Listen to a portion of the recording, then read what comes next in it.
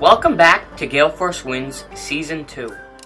The Gale Force Winds podcast is proudly sponsored by Newfound Marketing, a digital marketing agency located in St. John's, Newfoundland.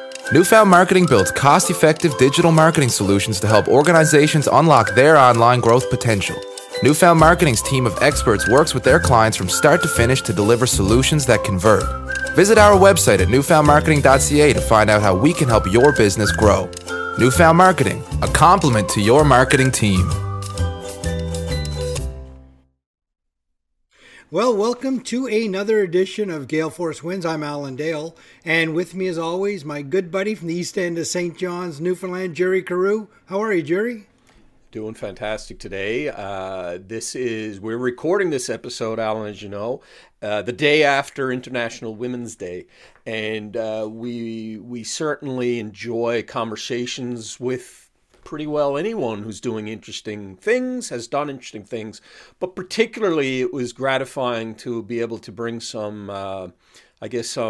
notoriety to some of the women, and the video summary that we did with 34 ladies was really well received. And Jennifer, I don't know you at all, but I know a little bit from what Alan has told me.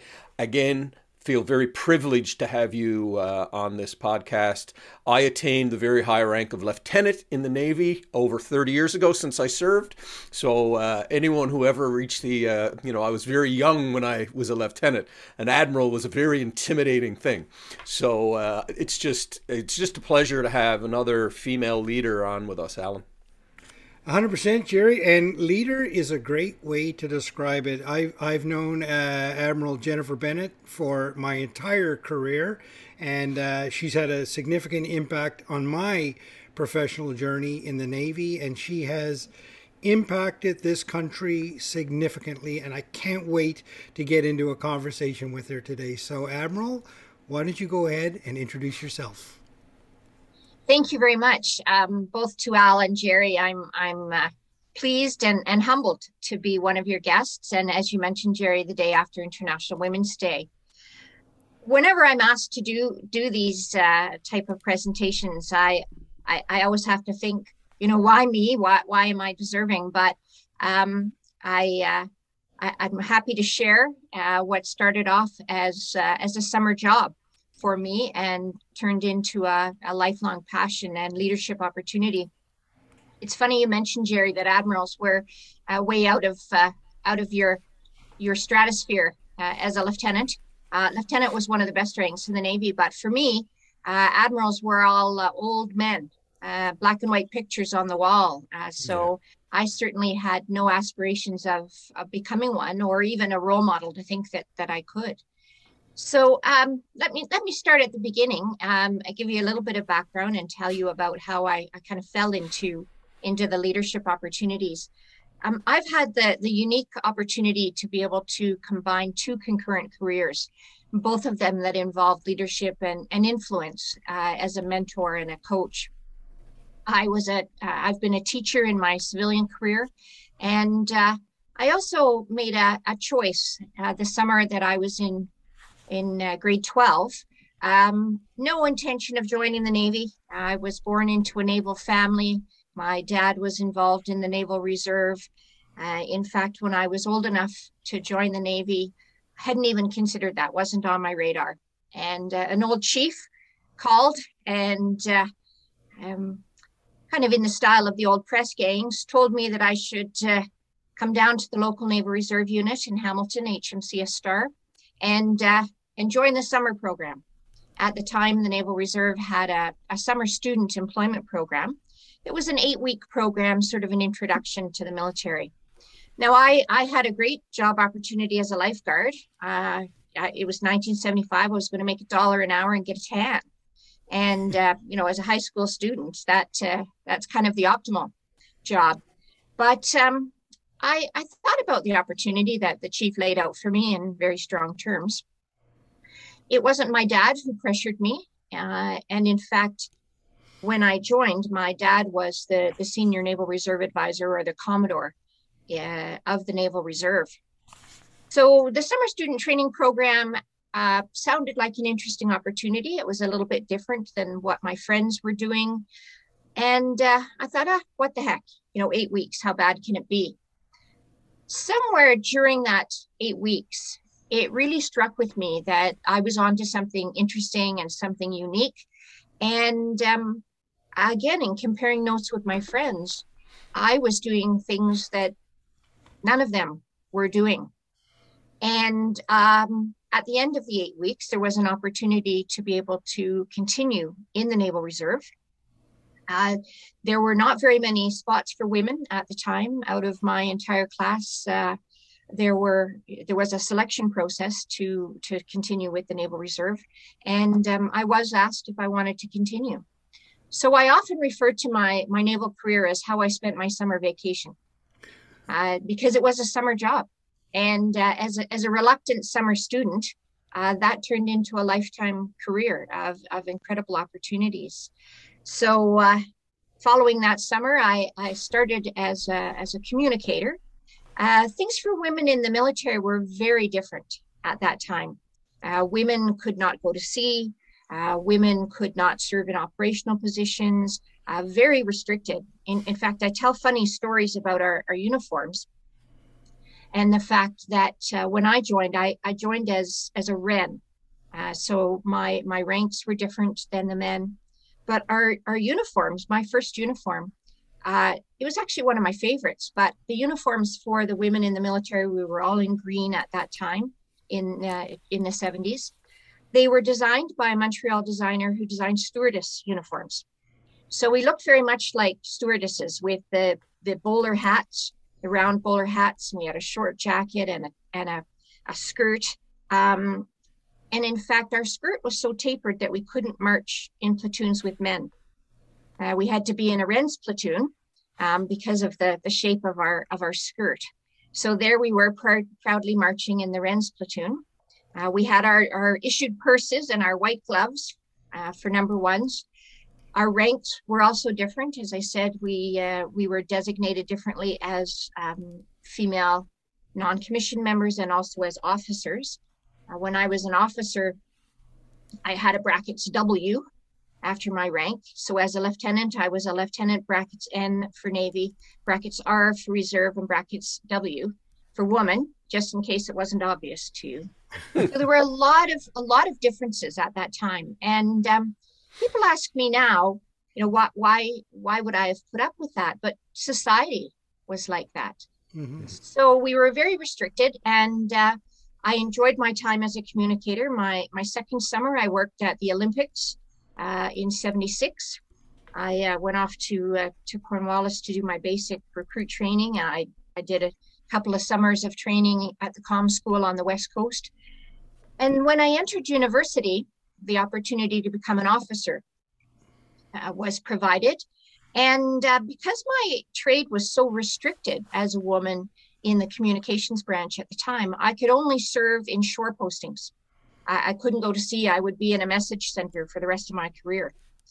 And it sounded like opportunities as an officer might be more interesting.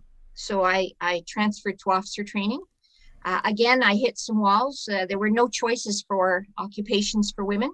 There were only 3 occupations for officers open in the Navy and the Naval Reserve, and that was admin officer, logistics officer, or nurse. And so the summer that I transferred, they were recruiting logistics officers, so that became my trade. Had a couple of other interesting experiences as an officer that are quite unique and seem strange to people who are serving now. We did seagoing training. We day sailed, and we did some of the same maritime surface training as our male counterparts, but we sailed in sort of harbor auxiliary vessels, but we couldn't stay overnight. So we would embark into our ship with the male bosun, male engineer, and male CO, and we'd sail from Victoria to Ladysmith, and then we would get off the ship and get on a bus and go back to Esquimalt to stay in accommodations. The next morning, we'd take the bus back to wherever that was, and then we'd sail from Ladysmith to Maple Bay. So we referred to it as the umbilical cord Navy, because we could only sail as far as you could get back to Victoria by bus. Wow. We were not allowed overnight on the ships, as I said, and but we were given the opportunity to experience seagoing, I guess seagoing life to the extent you could between 8 and 4. There were also some unique circumstances about our training and the opportunities for us, that we were trained in sea logistics, but there were no billets for us to go to sea afterwards. So that was in the 70s, and it wasn't until the mid 80s that the Canadian Armed Forces started to change and open doors to women. So I feel privileged to have been sort of on the leading edge of changes for women and to have experienced that over my career. At the same time, I was training at university to be a teacher. I was quite fortunate that I always had a summer job with the Naval Reserve.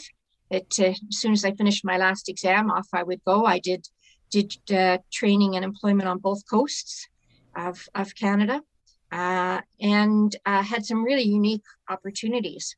And when there were no teaching jobs, when I graduated from university, I was able to work full-time with the Navy, and had some great opportunities. As I said, I came from a naval family. My dad was in the Naval Reserve, served for 30 years, and my younger sister and brother also served in the Naval Reserve. So at one point, my father used to refer to our family as the Fighting Bennetts, and that we served for over a century of service.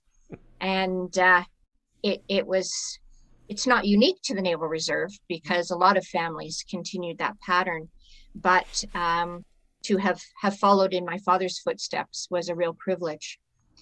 Through my military career, I had some unique opportunities, not just as a trailblazer, opening doors or knocking down doors, kicking down a few doors, but I was able to blend my two careers. And it's quite funny that in my civilian career as a teacher, I was in a highly female-dominated career profession rather. Mm-hmm. But in the military, I was a minority in terms of being a woman in leadership positions. So people often asked if I ever mixed up my jobs, or if the jobs helped each other, and I said that the kindergarten students liked to march, but the chiefs and POs didn't like to hold hands and form a circle. So I had to be careful. Love that. Not to mix up those jobs. In fact, at one of the schools I was at in Victoria, there were other naval officers there, and the students would often ask if I could order them around at school, and I outranked a few of them. And so one of my fellow phys ed teachers was also a naval reservist at Malahat. So occasionally I'd yell across the field, call him by his last name, and make him snap to attention. And the kids thought that was great. But it was a unique combination, and I was able to hone leadership skills in both of my careers, and take a lot of the experience from both of them and transfer over. And I think that shaped my leadership style the most, because I was more like a coach and mentor because of my civilian background. So I'll stop there and see if you have questions, and then I can continue. There's so much to explore there. As I said, I kicked it off saying I've known you, and our paths have crossed a number of times over the last, I guess 3.5 decades. But I've always enjoyed your ability to be very conversational with people and really make people feel comfortable in your description of the chiefs and POs not wanting to hold hands in a circle. It's that type of comment that I remember so much from you, your ability to walk into a situation and make everybody feel comfortable and want to share it. And that's, I always admired that about you. Tell me this, and this is a tough question. Do you remember the chief's name that pressured you to join the Naval Reserve? Yes, I do. Chief Billy Ross. Chief Petty Officer. In fact, he was quite a character at HMCS Star. And just as a sidebar, we spent a lot of time sort of hanging out at the local Naval Reserve Division.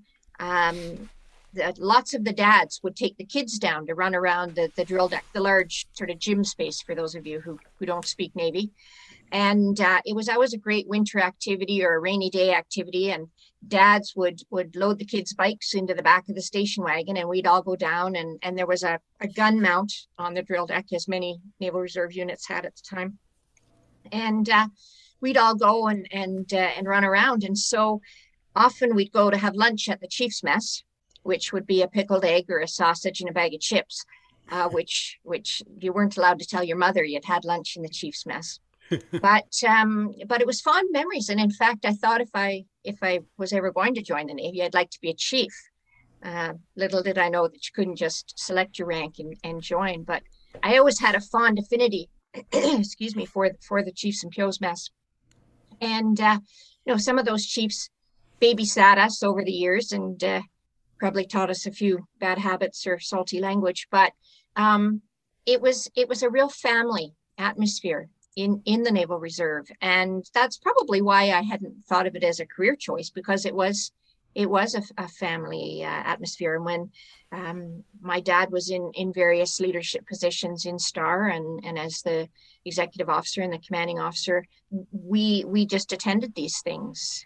And it was a really unique sort of family connection. So it wasn't a surprise that Chief Petty Officer Billy Ross, who had taken us out, in fact, one of my birthday parties had taken us out on the Plainsville, the tug at HMCS STAR.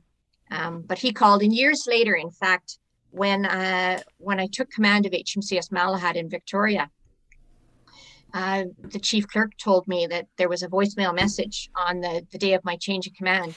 And there was a gruff old voice that said, "Jennifer, it's Billy Ross." And, he sort of gave me a well done. And you're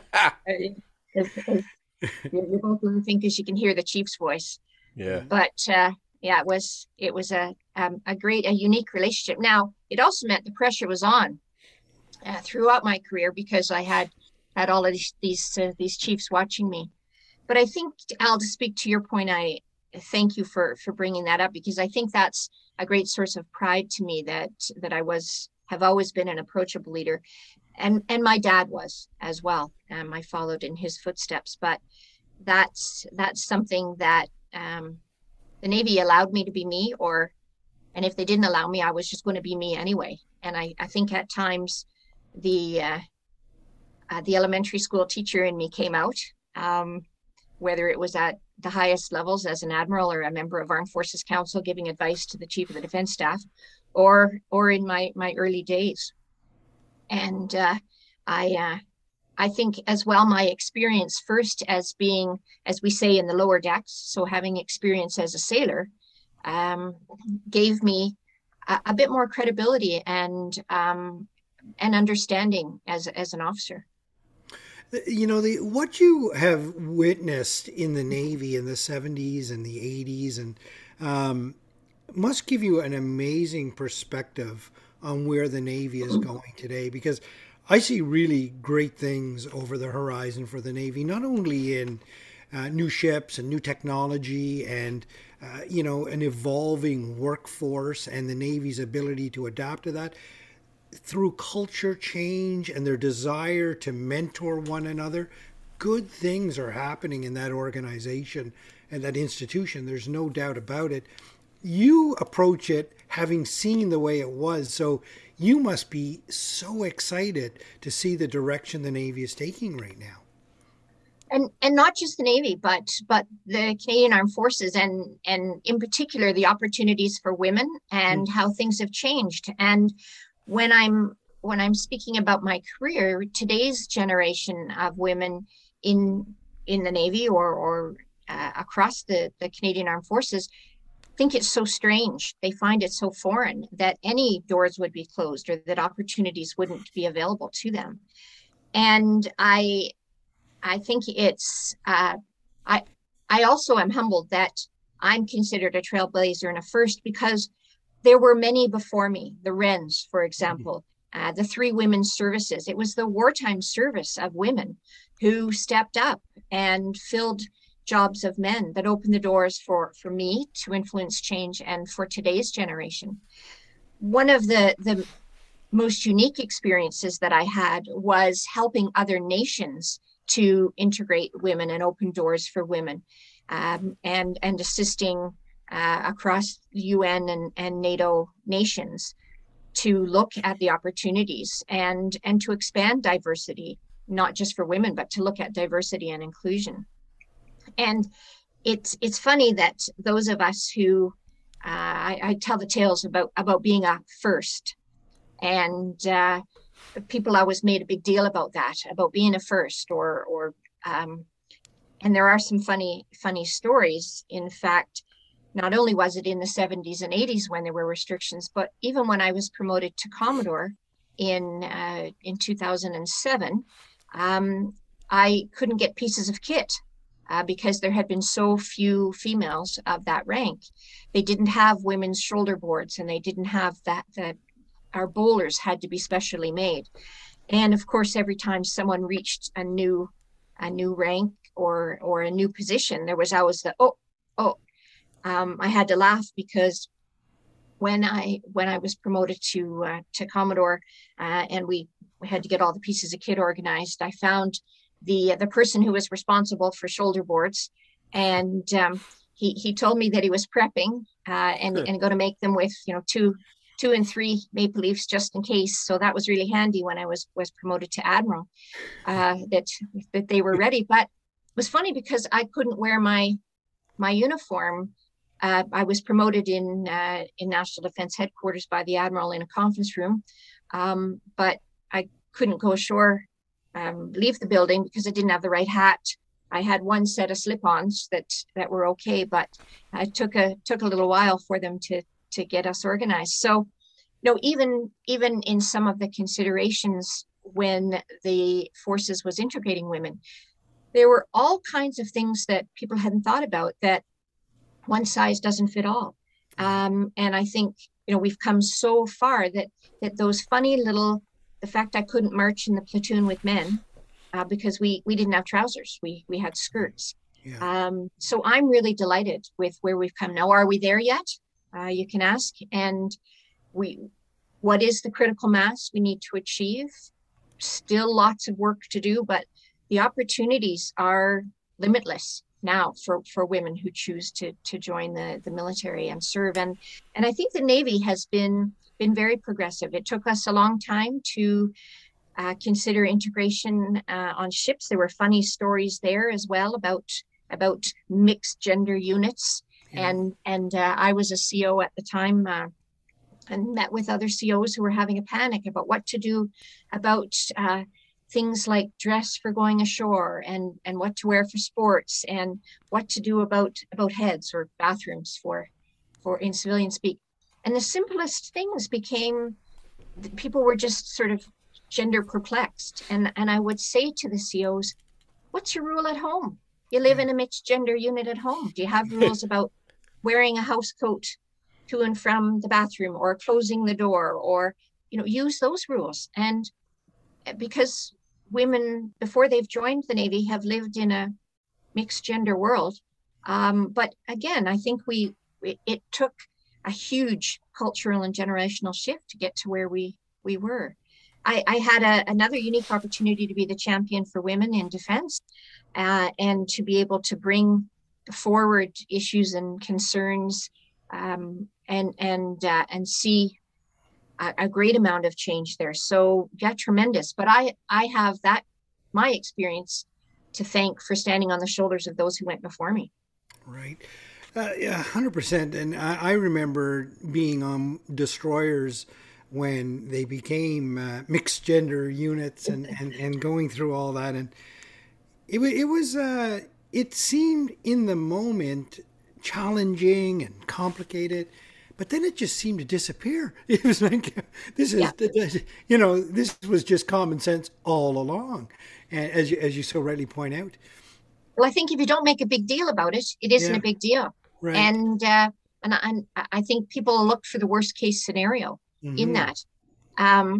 it was also kind of funny in my career, as I say, being a first, where people always wanted to focus on that, and it put increased pressure on anyone who was a first, and that's not just for women, but the first of anything. So the first to wear a hijab, the first Black person, the first visible minority, any of that, and it takes away from the people's experience. And I used to say that career boards didn't involve chromosomes as a selection criteria. And when I'm speaking about the difference in career paths between military and civilian careers, I think the military has a much better system because you're evaluated on a level playing field against criteria that are set and understood. And while it's difficult, other people make decisions. In civilian careers, we limit ourselves. You sort of open the classified and you look at jobs and say, oh, I couldn't do that. But if someone else said to you, hey, Al, you'd be great for this job, and they gave you a little push, you'd be more willing to do that. And the fact that in the military, we changed jobs every 3 years, or you kind of got pushed into positions. In my case, as I rose through the ranks, and especially as a Commodore and as an Admiral, the institutional leadership jobs were really hard, very difficult. And I probably wouldn't have put my hand up for some of them. But because someone else decided I was ready and had the experience, you were given that opportunity. And I think that's been great for career progression and to push people outside their comfort zone. Jennifer, sorry, Alan, I just want to jump in there. Jennifer, being a trailblazer like you have been, there must have been times where you've had to have some conversations with some of the old boys club that, do you remember any kind of education that you had to give to some of these people, or anything that comes to mind? Thanks for that question, Jerry. It wasn't just educating the old white guys. Also had to sit down with women, Interesting. and and have those divisional officer chats, because of women being integrated, and those were interesting. When I hear back from people about when I was a lieutenant or a lieutenant commander and their divisional officer, the fireside chats I had, and the advice I gave them. Those were interesting times. But yes, I did not as much advice, but apply common sense. And I did a lot of that in my time being at the table as a leader, and reminding people about a wider perspective, and not squaring people off, but just bringing a different perspective to the table. And a lot of that in the early days, because it was a very male-dominated organization. But I think there was as much advice given to men as there was to women. That's fascinating, Alan, when you think about it. I guess some women accepted the role they were in. So it seems, I love your response, because it's not only men that need sometimes that little push. Some of the women that are complicit in those types of old school relationship type environments, I guess. Oh, it's a fascinating answer. Admiral, we've Jerry and I have had the privilege of speaking to a lot of people that are currently serving. Indeed, we did a full podcast on board one of the frigates just recently, and it was amazing how many of those people had come through the cadet program and how highly they spoke of the cadet program. In many of them, it was foundational to not only their military career, but who they were as a person. And I know that you had the privilege of leading that organization and the reserve coupled together. Tell us a little bit about what that meant to you, because that had to be quite an honor. Thanks for that question. Another interesting sort of early day was that I was not a product of the Sea Cadet program. You would have thought that with my dad in the Navy, we would have been steered towards the cadet program, but that was another program that didn't have girls until 1975, which was the same year that I joined the Naval Reserve. So I didn't have firsthand knowledge. They had Ranettes, but it was a sort of a girls' version of cadets. I had a couple of opportunities to be involved with cadets and to influence that program, and I really took it to heart with my teaching background and my teaching career. As a commanding officer of a Naval Reserve division, we supported Navy League Cadet Corps and Sea Cadet Corps, and did training for the officers, and that was a great opportunity. I was a very popular guest for annual cadet reviews and presentations, being a female leader. As the director of reserves, when I was a captain, I was the branch advisor for the adult leaders of the cadet program and was able to influence that. And then as the chief of reserves and cadets, one of my positions as an admiral in National Defense Headquarters, I was responsible for the two youth programs, the Junior Canadian Rangers and the cadet programs with Sea Cadets, Air Cadets, and Army Cadets. That is an incredible program. The cadets that I met and the Junior Canadian Rangers, incredible Canadian citizens.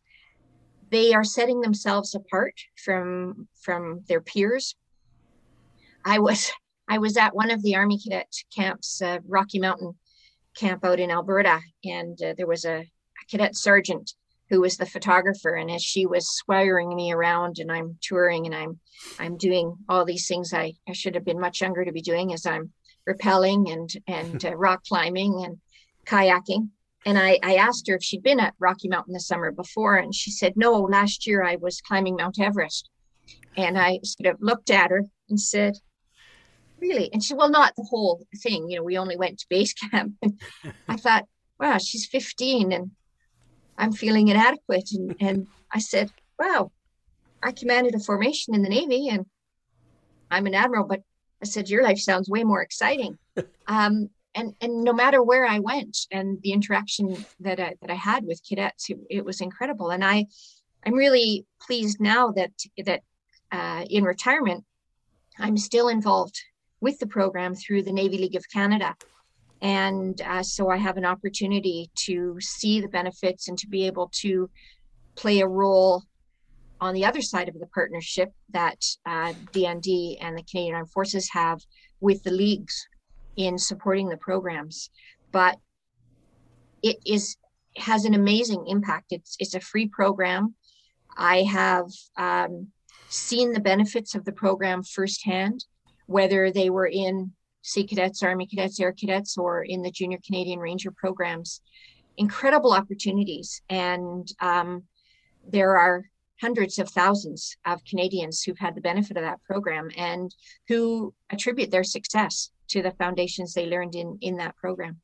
So well put for sure, which is a great conduit now into what are you doing in the moment? Because I've, as I said, we've interacted many times. I think one of the last times we interacted, I was commanding the recruit school. You had come through either as a commodore or an admiral to inspect a recruit platoon. I remember turning my back at one point and you were gone in another direction.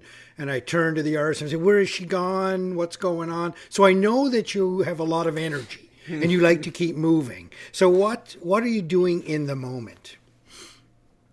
Well, I should probably start off with where I was after I saw you, because it then leads into what I'm doing now. Mm-hmm. I had the privilege of serving in two of the most important and I would say special roles as a reserve officer. One was to command the Naval Reserve as a Commodore, and it's also unique because that's the job that my father had when I joined the Naval Reserve, and so to have achieved that position was really special to me. In fact, the day of my change of command, incoming as the commander of the Naval Reserve, we broke my dad's pennant Unfortunately, my dad was no longer with us. He'd passed away the year before, but a real special family connection. And I thought at that point that that would sort of be the pinnacle of my career. And often people retired out of that job. I was very fortunate to have served in that role between 2007 and January of 2011. And in 2011, I was promoted and appointed as the Chief of Reserves and Cadets for Canada. And that's the senior reserve position in the entire reserve force. And you serve as an advisor to the Chief of the Defense Staff and the Minister. You have responsibility for reserve policies and programs, employer support, and the youth programs. Again, I thought after that job, my career would in the military would finish, and I was doing both of these jobs concurrently while teaching, and also I was in administration positions. I did that position until 2018, so 2011 to 2018.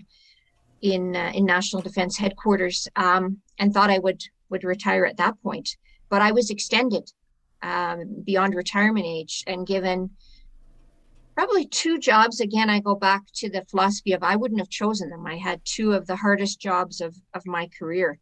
The first one as leading the Canadian Armed Forces Strategic Response Team on Sexual Misconduct and starting Operation Honor. I had a second extension. Correction. I was Chief of Reserves and Cadets 2011 to 2015, and then took the job with the Strategic Response Team on Sexual Misconduct. In 2018, I was planning for retirement, and I was extended an additional year to lead the implementation of the LGBT purge class action settlement for members of the Canadian Armed Forces who'd been impacted by that. So I had two really, really hard jobs between 2015 and 2019. So in retirement, I was looking forward to changing pace and traveling the world. Who could have predicted a pandemic?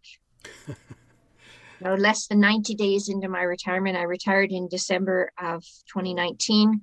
Great plans to see the world and put my feet up. And life changed. So during that time, I think it also allowed all of us to do some soul searching. I had been offered some consulting work. I thought I might work again after a break. So my plans changed quite a bit as a result of the pandemic. I didn't last very long in retirement before the phone started ringing from various organizations who'd been lying in wait.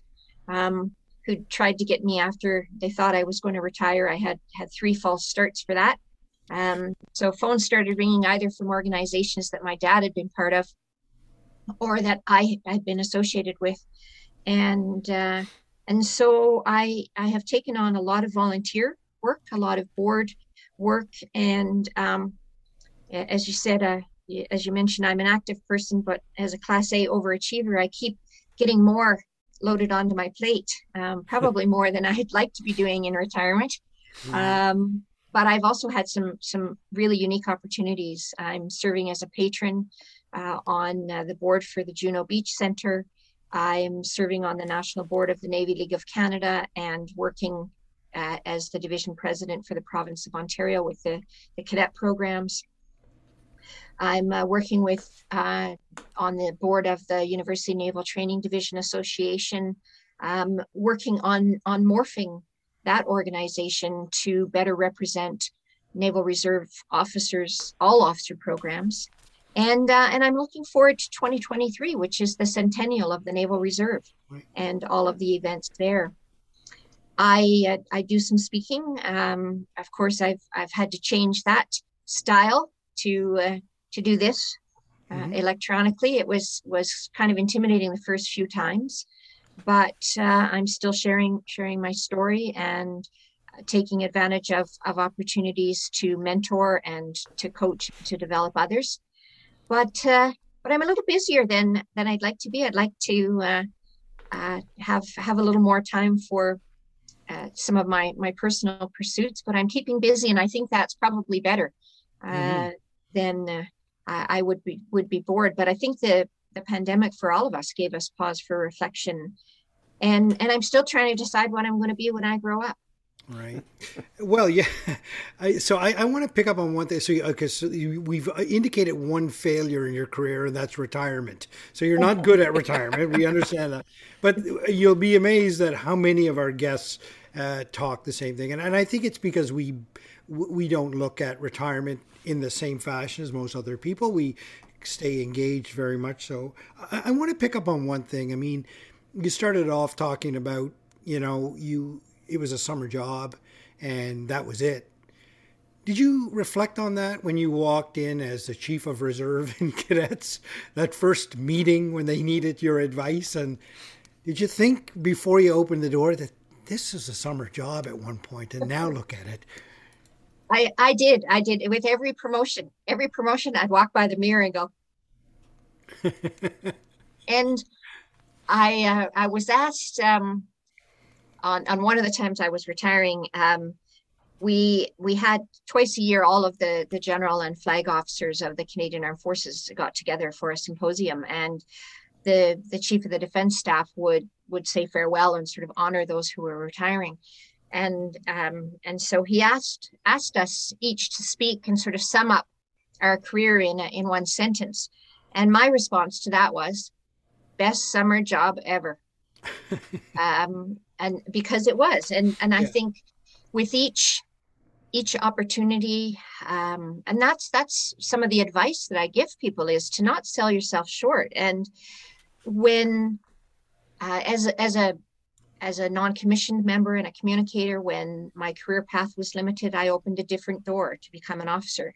As a logistics officer, when I didn't want to just be doing the books or counting the pop bottles in the canteen, I found other avenues. And it was interesting that in reflecting back, I probably wouldn't have chosen a lot of what I was tasked to do. But with each challenge, I also got greater confidence to see that I could step up. I really wanted to be, eventually as an officer, I really thought about commanding a Naval Reserve division, and I had the pleasure of commanding at 3 different levels. I like you, commanded the recruit school in Borden, and commanded the formation of the Naval Reserve. But each time, yes, I laughed, and I sat at the table at Armed Forces Council, the highest governing body in the Canadian Armed Forces, and I'd shake my head, when the generals and admirals would turn to me and ask what I thought, and I told them. Oftentimes, in no uncertain terms, I did have a few chief of defense staffs laugh and smile, because I was one of the few people who would speak my mind.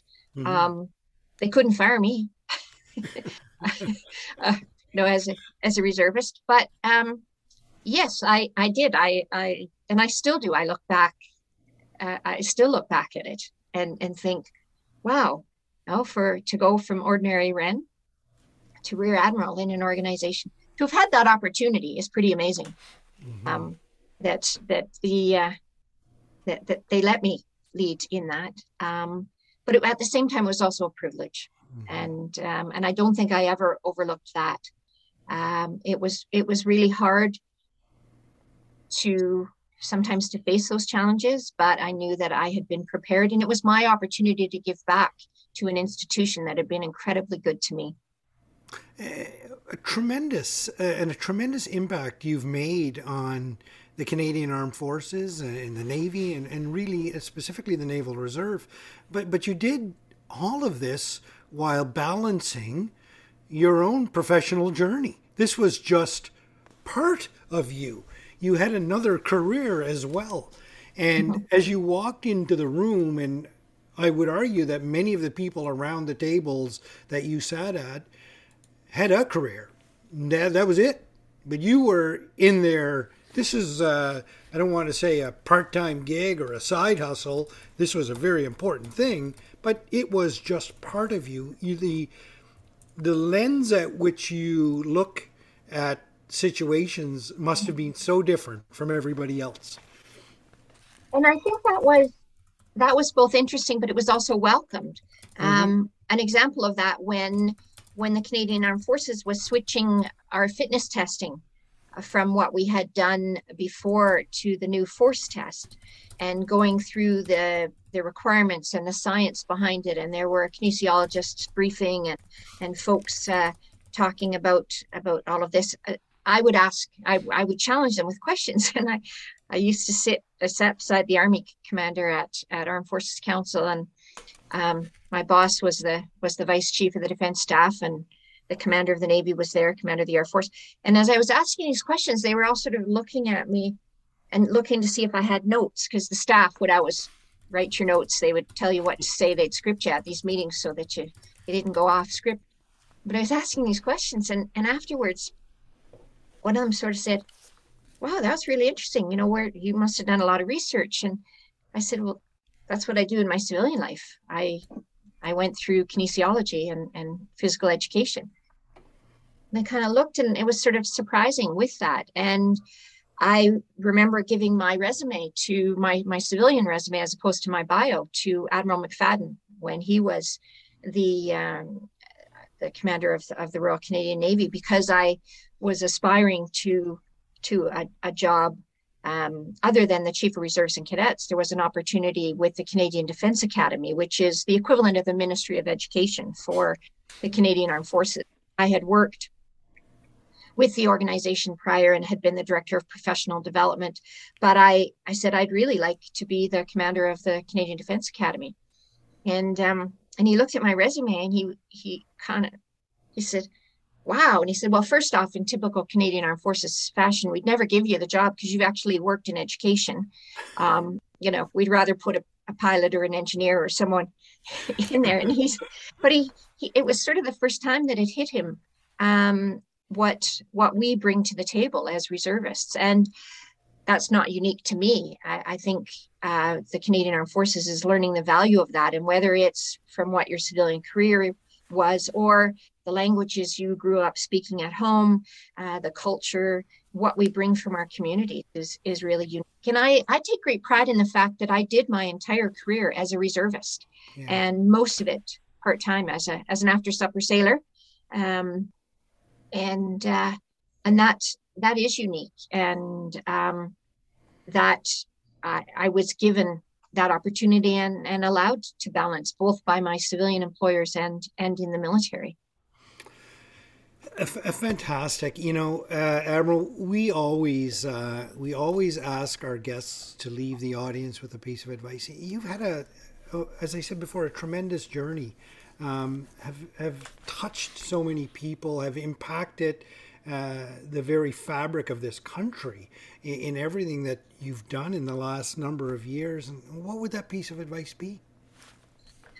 It's hard to narrow it down to one. So if you will indulge me, I'll give you sort of some snapshots of how I advise people.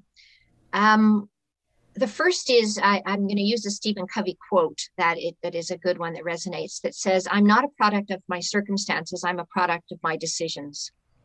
And I think the decisions that each of us make, and in my case, in that summer, to have decided to join the Naval Reserve, that was an incredible decision and a life changer. I think the other is to don't sell yourself short and underestimate yourself in anything that you do. I speak about silent mentoring and the power that people have just by being who they are. And I think your success isn't only contingent on what you achieve, and it's not what you're known as, it's what you're known for.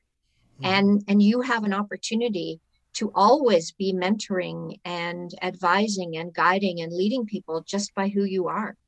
And I probably should have paid more attention to that in my early days, but that always sort of stuck in the back of my mind, that you are influencing people and you can.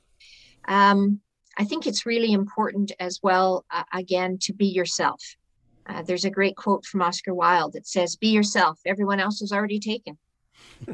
And to be true to yourself, that will help you in times of stress when you have to sort of default to who you are, and what you are. And as a leader, that's particularly important because then you're consistent and people know and understand and trust you.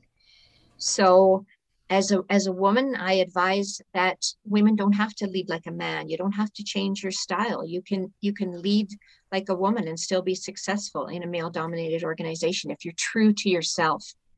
So to go back to my don't sell yourself short, don't limit yourself. Look at the opportunities. Get some advice. Take the chances. And when opportunity doesn't knock and there isn't a door, then make your own opportunity. 100%. Jerry, your thoughts? You're smiling, Alan. Alan told me, Jennifer, that be prepared. There's going to be some inspiration here.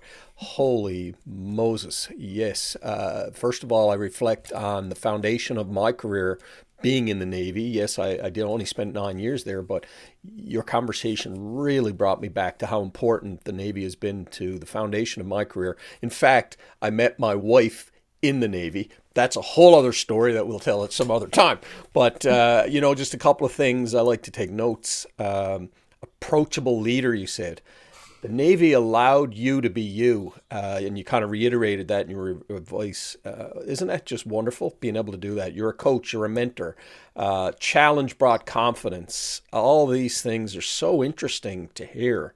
And I tell you the other thing that I found fascinating, despite the fact I spent almost 10 years in the Navy, the whole busing and sailing piece with the Wrens, did not know that. So I'm sure many of our followers, who we hear from many of them, Alan, that have been in the Navy, that may be the first they ever heard of that themselves. So thank you for giving us a little history lesson, but also just being courageous to be you. Thank you for joining us. It was a real pleasure. Thank you, and thanks for being interested in my story. As I say, it's very humbling when people ask where I started, and I know you're summing up, but with your indulgence, I will say that one of the most important pieces of advice as well about not only being yourself and creating opportunities is don't just get to the table and get a seat at the table, speak at the table and use that opportunity. And Al, I'm reflecting back on the time at recruit school, and one of the things I often got asked as a reviewing officer was, what do you ask them on parade? What are you talking about with them? And I did speak to all of them, and I annoyed coxswains who wanted me to speed along, or parade commanders. But I used to use that example about when someone asks you at the recruit school, how was the food or how was the program? Tell them, give them an honest answer, because that's the only way you can influence change. And so for people who achieve leadership positions and get a seat at the table, don't just sit at the table, use that opportunity and speak and influence change. And I think being bold that way, and at some point, because I was allowed to be me, while that may have been a shock to the system, and sometimes that also allowed me to have a voice and to use that voice. And I'm really pleased that it's influencing others to do that now.